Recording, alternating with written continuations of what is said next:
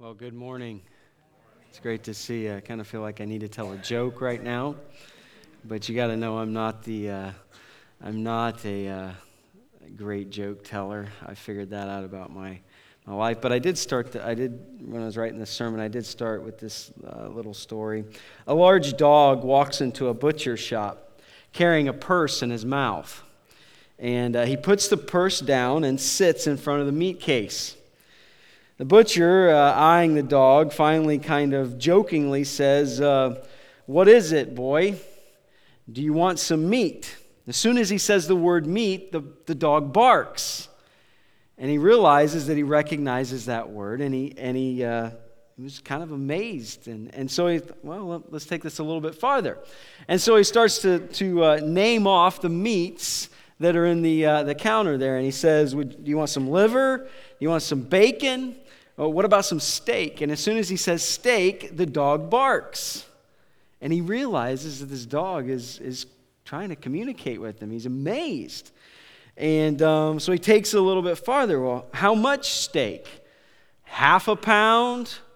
1 pound? As soon as he says 1 pound, the dog barks. And the butcher realizes that this dog is insanely intelligent, and he has just come in and ordered a pound of steak. And so he wraps up this pound of steak, and he actually takes money out of the purse that the dog had brought and puts it in a bag in the purse. The dog picks up the purse and begins to walk out. He's so amazed, he decides, I have to know more about this dog. And so he just closes his shop up, locks the door real fast, and follows the dog.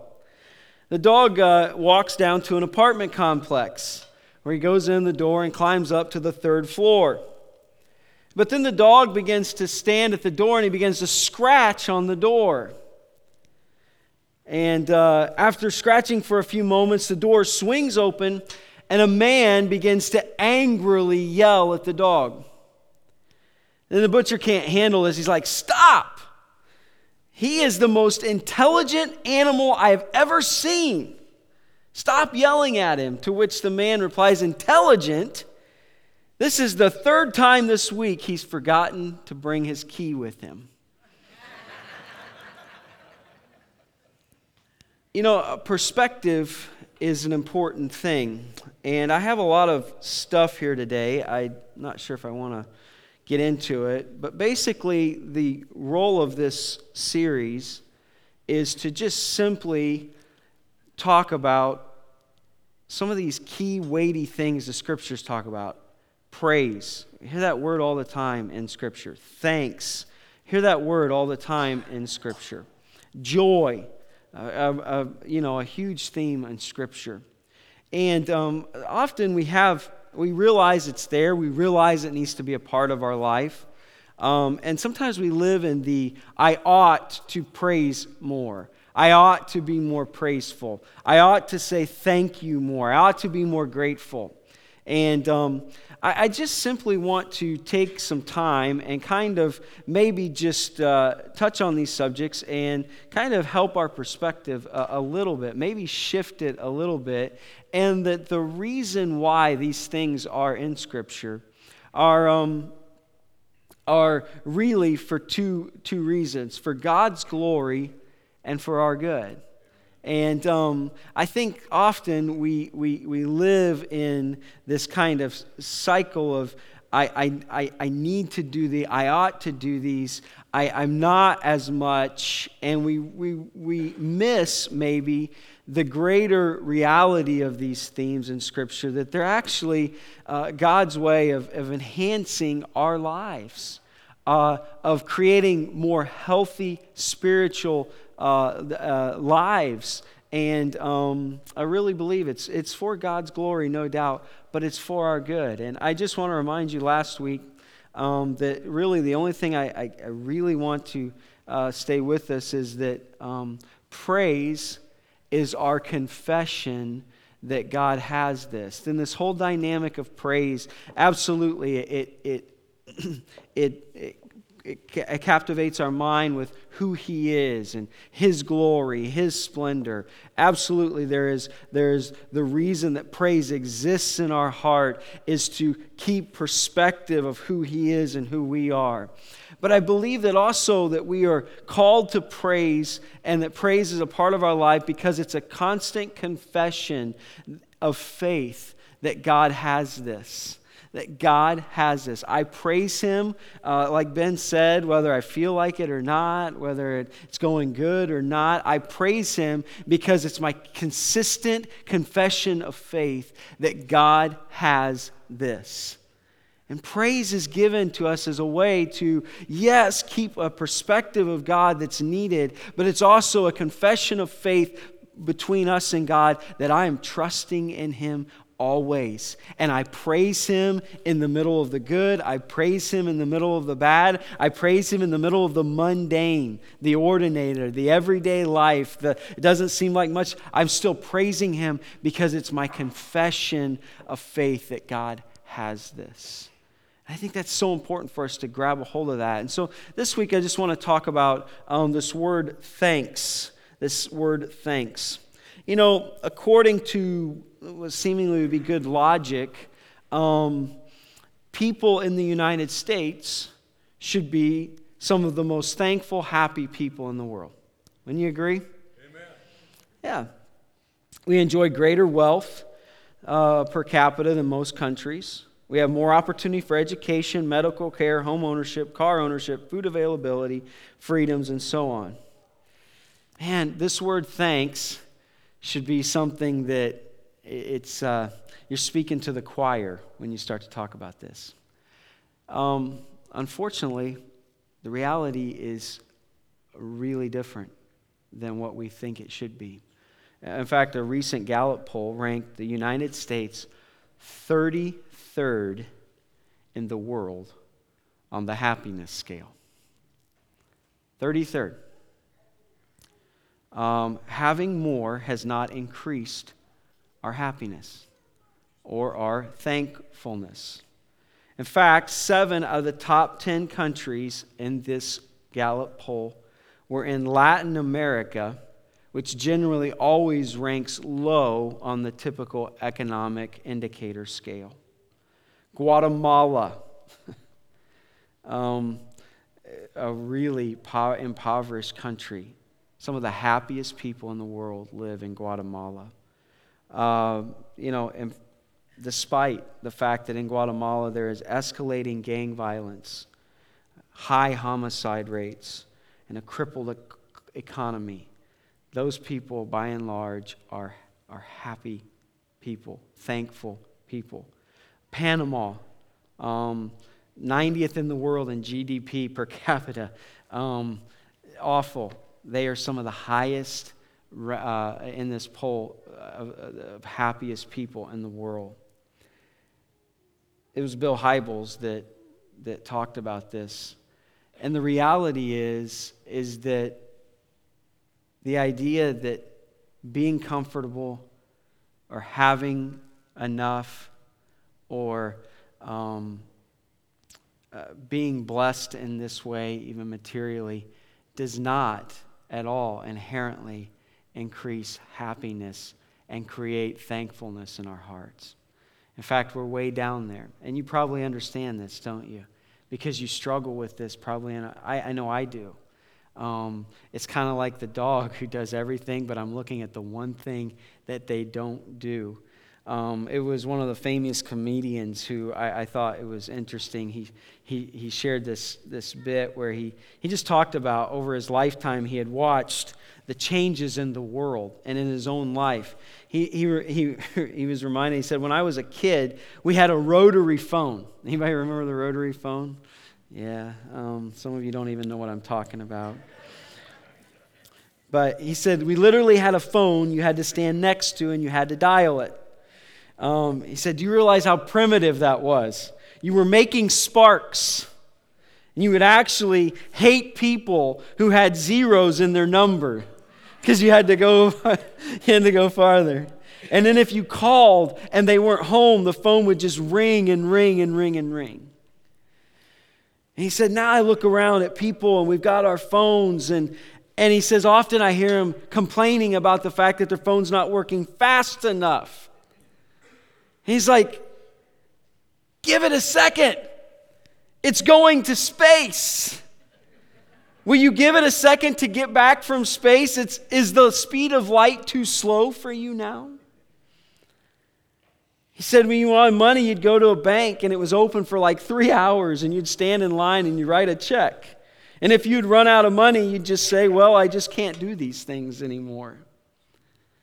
He said, I was on an airplane and there was high-speed internet and I'm sitting there and they say, well, now you can open your laptop and you can go online, when that thing goes off. And he says, it's amazing. And then all of a sudden it broke down on that plane he was on, and they apologize and they say, the internet's not working. And the guy next to him says, oh, great, this absolutely stinks.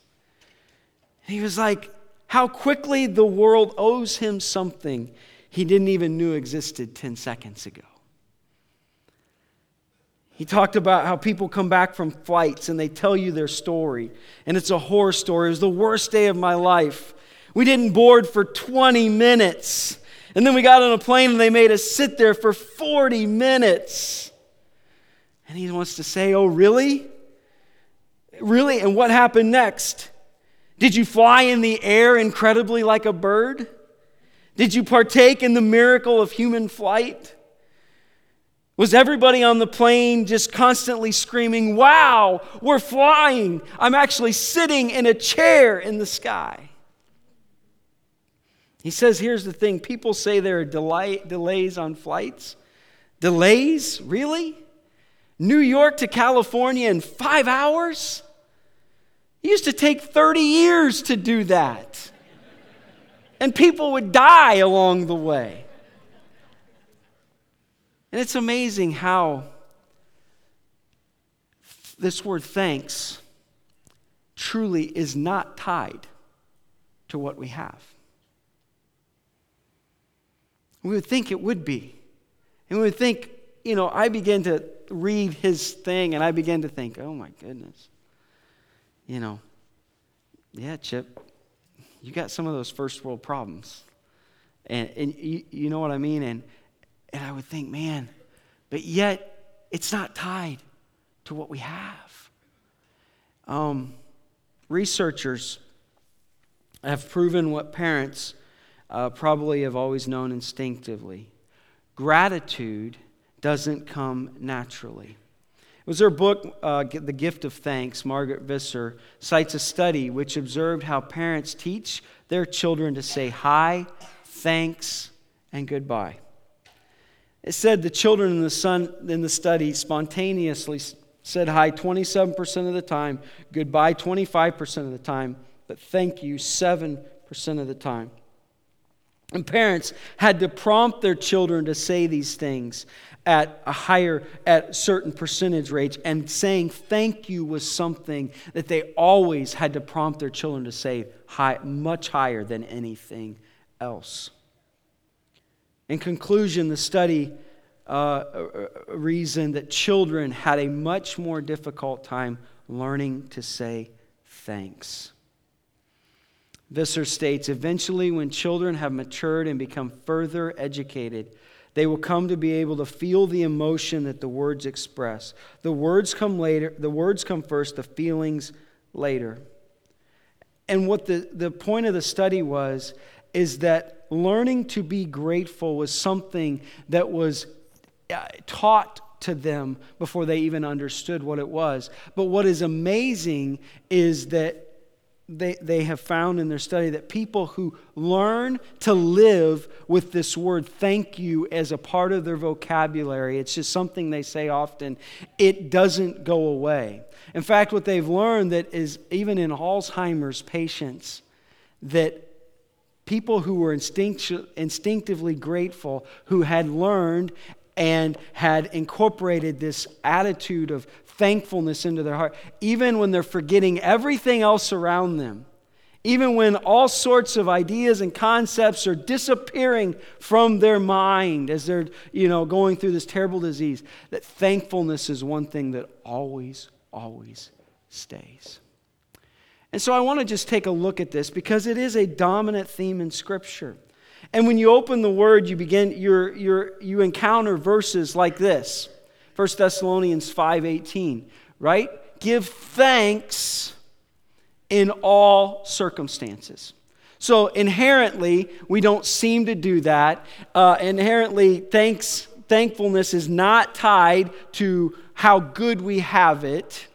It's just not a natural human thing to do. And yet the Scriptures look at us very pointedly and say, listen, that the life of a Christian is filled with this idea of giving thanks in all circumstances. For what? This is God's will for you in Christ Jesus. I think you would notice that this is in a command. It's in an imperative form. That the Scriptures command us to give thanks. I think it makes sense because it's not something that we naturally do. It's not tied to what we have. So it's not like, well, the more you have, the more blessed you are, the more thankful you are. No, it's just it's a difficult thing for us to learn, to become a part of who we are. And so the Scriptures realize this, command us, say it's God's will for you to be thankful in all circumstances. But you expected me to maybe say that today, right? You recognize that that's something that we've all heard. You should be thankful. You ought to say thanks. And the Scriptures don't necessarily say that's not true. It commands us to do it, I think, because it realizes that we don't instinctively do that. And so it reminds us, you need to be thankful in all things. But again, I think that's what most of us understand and know. And we probably live with this idea that I should be, I need to be, I'm not as much, right? If we begin to unpackage Scripture a little bit more, we realize that the reasons why this is important are pretty drastic. I mean, Romans chapter 1, when Paul is describing the depravity of mankind, the slide of mankind, the awful picture of what has happened in our world as we have forsaken God, walked away, done our own thing, and the condition it leaves us in there is this verse that gives us insight to how this happens. For although they knew God, they neither glorified Him as God, praise, nor did what? Gave thanks to Him. But their thinking became futile, and their foolish hearts were darkened. And so he's helping us to understand that one of the reasons why we became in the condition we are is because there was an absence of being grateful or thankful to God. It plays a key role. I noticed in Ephesians chapter 5, when Paul is talking to new people and he's trying to, new Christians, new believers who are coming from a way of living and a way of thinking that is so foreign from the Christian thinking and way. And so he's having to instruct them. And he shares this. He says, but among you there must not even be a hint of sexual immorality or any kind of impurity or of greed, because these are improper for God's holy people. Nor there should be any obscenity, foolish talking, or coarse joking, which are out of place. And so he gives us, he's giving them a little bit of a list. He's trying to help them understand, because they had no clue. I mean, they went to the temple, they went to church and participated in sexual activity. All right? I mean, that's a little bit different dynamic than what we, right?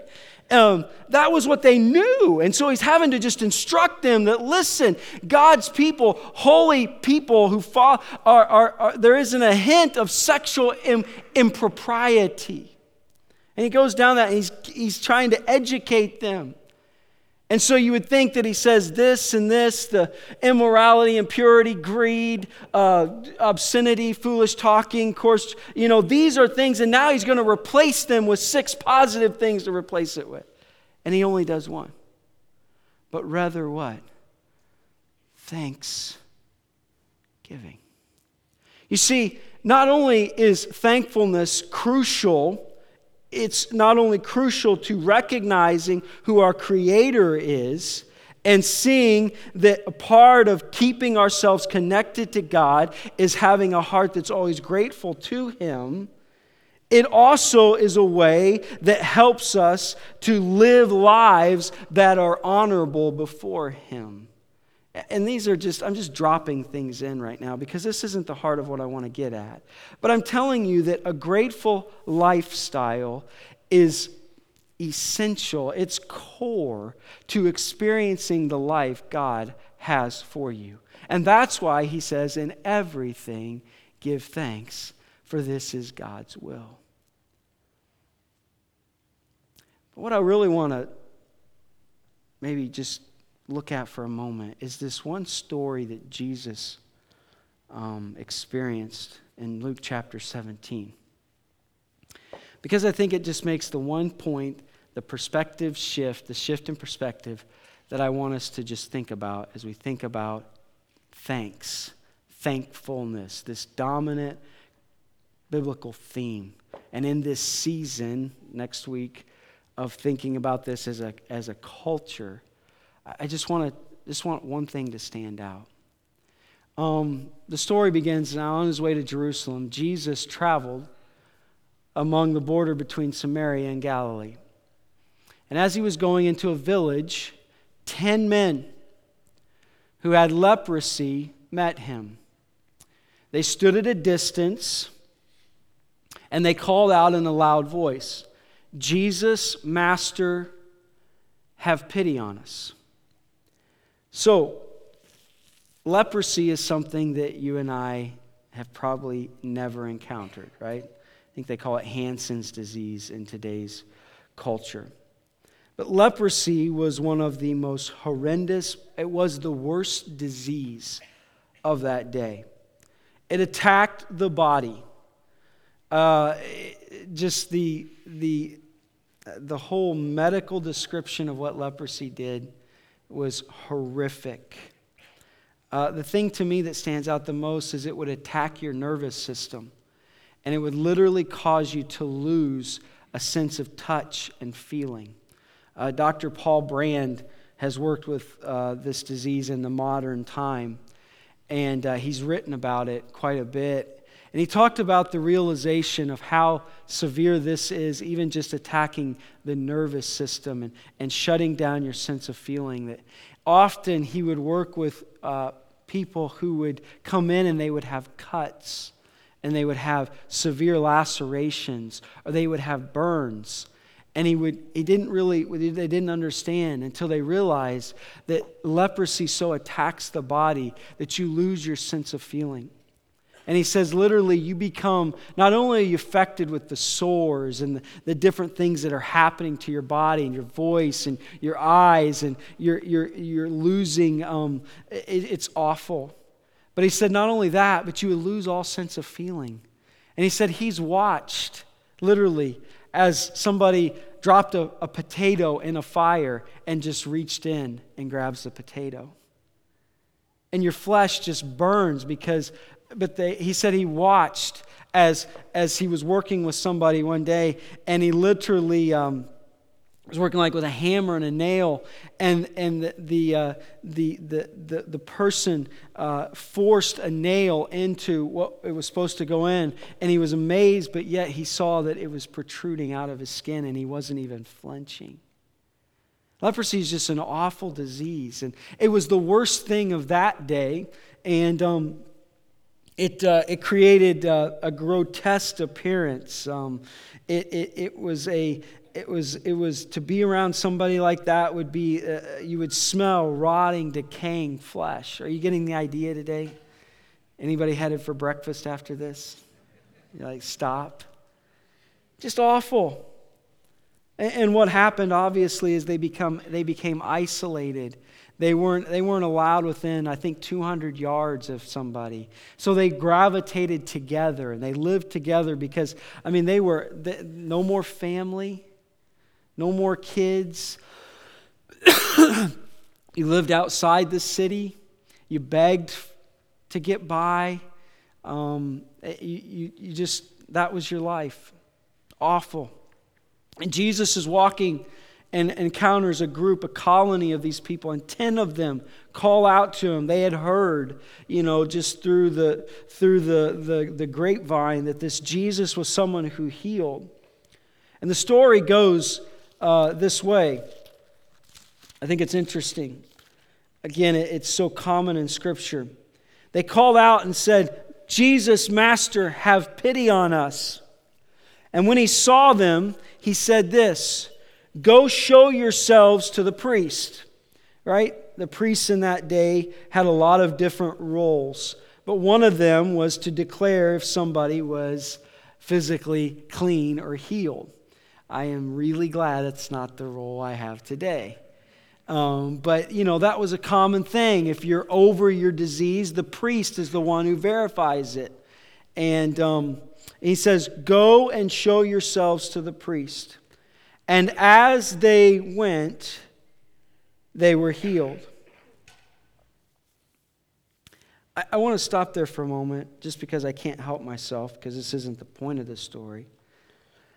But this is so consistent with so many other stories with Jesus. Jesus tells them to go. Now, they weren't healed yet, right? They're still, and to go to the priest meant that something had happened, right? But yet, we see them respond even though they had not been healed yet. There was a belief and a faith that if this guy says this is going to happen, it's going to happen. And so I'm going to go, even though it's not happened yet, because I believe. I'm headed to the place I'm supposed to be. I'm going to show the priest I'm well, but yet this guy says go, and I'm still this way. See, it's an incredible amount of faith. If you read through the stories with Jesus, so often his favorite phrase was, "Because of your what? Your faith, this has happened." I just want to remind you today that if you're waiting, looking, hoping for God to do a miracle in your life, or to move in a tremendous way, or to help change circumstances, the way for that to start, I believe, is by right now exercising faith in Him. It's not, Lord, as soon as there's enough money, I'll follow your instructions. It's not, Lord, if you'll just solve this issue in my family, I'll start going to church. It's not, if you'll do this, God, I'll do this. God has always responded to people who in the middle of their problems reach out in faith to Him. Amen? Amen. I'm amazed how often I hear people say things like this. Well, I just need God to come through here, and if He does, I'll change the way I'm living. That's not faith. Faith is, I got to change. I got to look to Him. I got to trust Him in the middle of my desperate, difficult, bad circumstance. The essence of faith is right now, trusting and believing Him. Amen? Amen. All right, that's just silent. I couldn't help myself. But that's what happened. They go, and as they're going, they're healed. And this is what happens. One of them, when he saw he was healed, came back praising God in a loud voice. He threw himself at Jesus' feet and thanked Him. He was a Samaritan. Again, there's a point to be made there, but not today. Jesus asked, "Were not all 10 cleansed? Where are the other 9? Was no one found to return and give praise to God except this foreigner, this Samaritan?"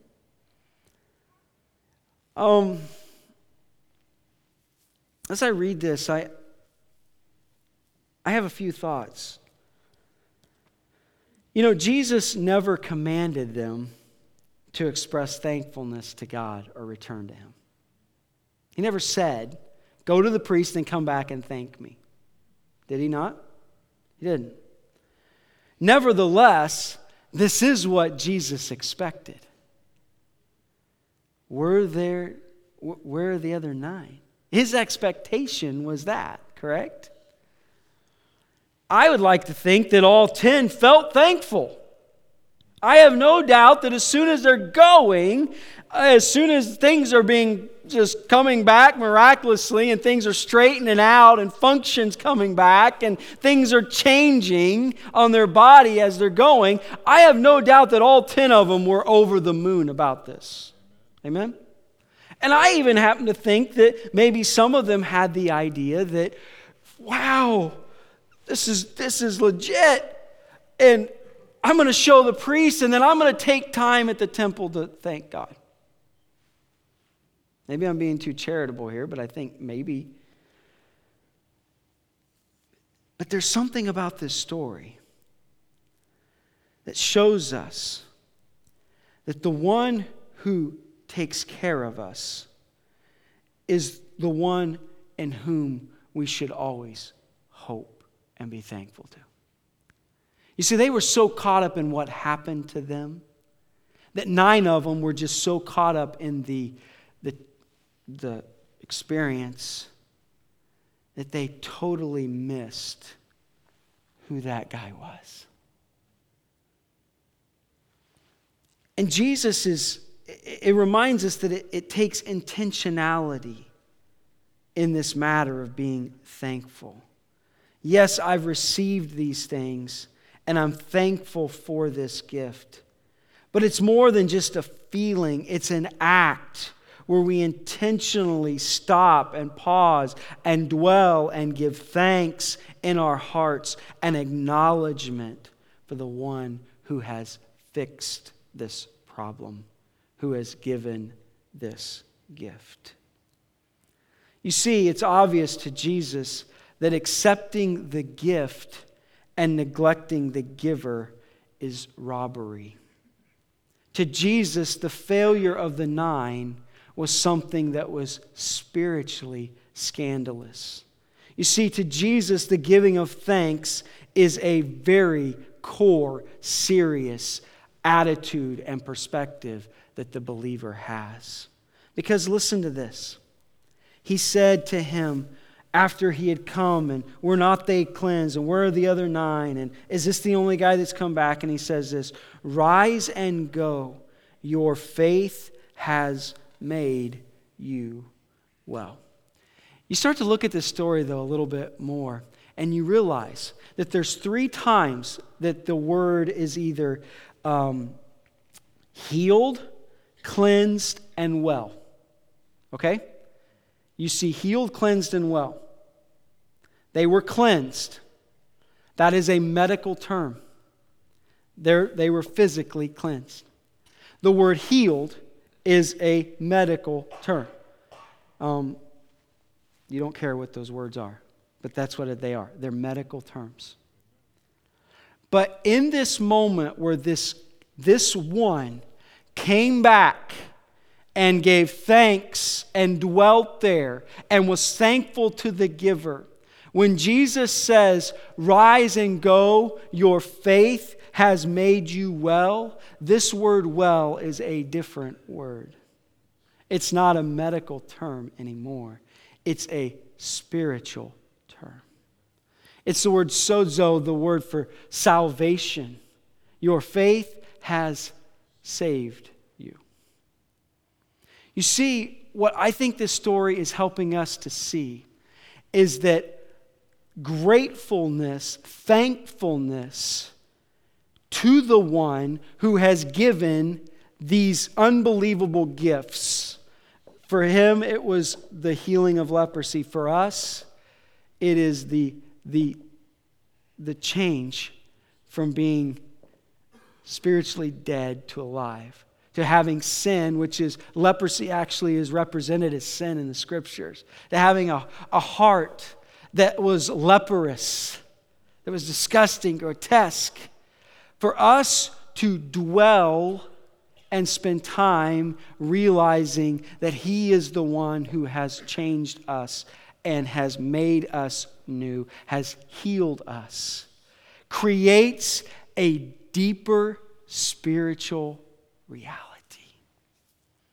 And I simply want to remind you that this guy went not only from being healed, cleansed, okay, to being saved. Because why? He went back and opened his heart in gratefulness and thanksgiving to the one who had done this. And in that act, it became so cognizant of this is the one who is able to do. This is the healer. This is the giver of life. This is the one. And I recognize that. I acknowledge that. And in doing so, something spiritual happened in this act. And that's what I want to remind you of today, just in this story. From cleansed, healed to you're well. And it's a spiritual term. That always the reason for giving thanks to God is that it creates a deeper connection to God. It's not about, oh, He's worthy, we should thank Him, we ought. Well, guess what? Those things are probably true. They are true. But the giving of thanks is something that creates in our lives a deeper spiritual connection to God. He calls us to be thankful in all things, in all circumstances, at all times. Because in this act of giving thanks, something spiritual is taking place. And we are drawn ever closer, deeper connected to Him. That's why probably the people that you look at and say they are the greatest saints of God I've ever met. I'm thinking of my grandma. Okay? That's the person I think of first. You know what's always a part of her life? She was thankful everywhere, all the time. It's amazing. See, the people that live in that deep connection with the Father, Thanksgiving is a huge thing. They always are keeping their mind realizing who He is, what He's done, who they were, what they needed, how He's healed, how He's given, how He's changed, and they just can't help but always talk about being thankful. And in that giving thanks, it just continues to keep that relationship deep and close. I think this story shows us that thanksgiving creates a spiritual connection with God. You say, how does that happen though, God? How does that happen? Or, I'm not sure. Just give me something. I just want to leave you with something practical. And that's Psalms 136. I think it just helps us to see how we can have that spirit, that lifestyle of thanksgiving. Listen to this psalm. Give thanks to the Lord, for He is good. His love endures forever. Give thanks to the God of gods. His love endures forever. Give thanks to the Lord of lords. His love endures forever. So if I'm called to be thankful, and the Scriptures even given me examples of how this happens in my life, Psalms 136 is right up there, and I'm telling you that giving thanks is, a part of giving thanks is giving thanks to God for His person. He's the God of gods. He's the Lord of lords. And to create in my life, no, I ought to be thankful or I can't help but be thankful, is this recognition on who my God is. God of gods, Lord of lords. First 3 verses. I would say that the next 5 verses tell us that part of giving thanks is we give thanks to God for His power. Listen to this. In Him who alone does great wonders, His love endures forever. Who by His understanding made the heavens. His love endures forever. Who spread out the earth upon the waters. His love endures forever. Who makes I can't even read it. Made the great lights. His love endures forever. The sun to govern the day. His love endures forever. The moon and the stars to govern the night. His love endures forever. So if I'm looking to be thankful and to encounter God and to live in this, well, how does that happen? Well, giving thanks is focused on who He is as a person, God of gods, Lord of lords, but it's also His power. I look around and I realize all of these things. But it continues in this way. Verse 10, I see that not only is it His person, His power. I love this stuff. I did an alliterated thing today, all right? But it's His purposes. Look at, we give thanks to God because of His purposes. And Him who struck down the firstborn of Egypt. His love endures forever. He brought out Israel from among them. His love endures forever. With a mighty hand and outstretched arm, His love endures forever. Listen to him as he just recounts all that God has done for them. How He has purposed for them and their lives to be free. To Him who divided the Red Sea asunder, His love endures forever. He brought Israel through the midst of it. His love endures forever. He swept Pharaoh and his army into the Red Sea. His love endures forever. To Him who led His people through the wilderness, His love endures forever. He struck down great kings and killed mighty kings. His love endures forever. Do you get this idea? It's when I'm thanking God, it's not necessarily I ought to, I should, I need to, I'm commanded to. It's I begin to focus on His person, His power, His purposes, and it begin to realize, wow, look what this God has done. Look who He is. Verse 23, I notice as he's ending this, that he thanks God for His provision. 10:23 through 26. He remembered us in our low estate. His love endures forever. And freed us from our enemies. His love endures forever. He gives food to every creature. His love endures forever. And that's the way that they did this too. That phrase, His love endures forever. It is a way for it to be constantly on our minds. And my point today is giving thanks. It creates a deeper connection to God. You want to draw closer to God? Live grateful. It brings you closer to Him. That's why He calls us to be thankful. Not just because He deserves it and He's worthy. It's His way of helping us to always stay connected close to Him. The heart of gratitude, heart of thanksgiving. How does this happen? You say, so that's how it draws me closer. What goes on with that? I'll just remind you, Psalm 136, it's about His person, His power, His purposes, His provision. For them, it was different than for you and I. But when we live thinking, dwelling in what He has done and not in what we think needs to happen, we live thankful. And when we live thankful, we stay strongly, deeply connected to Him. And our lives are healthy. Amen? Amen. Let's pray. Father, not sure I adequately conveyed what needed to be conveyed this morning. But there is no doubt, even from this story, that living grateful, being thankful, creates a spiritual activity that draws us closer to You. You're worthy. We thank You for all the gifts. But in that being grateful, we draw closer to You. That's why we desire to be thankful. And Lord, it's Your person, Your power, Your purposes, Your provision And when we dwell on these things, when we allow our minds to go quickly to those and stay there, that a heart of gratefulness is sprung up within us. So Lord, help us not to live, I ought to be thankful, but to dwell on who you are and what you've done. And in doing so, a heart of thankfulness just springs up.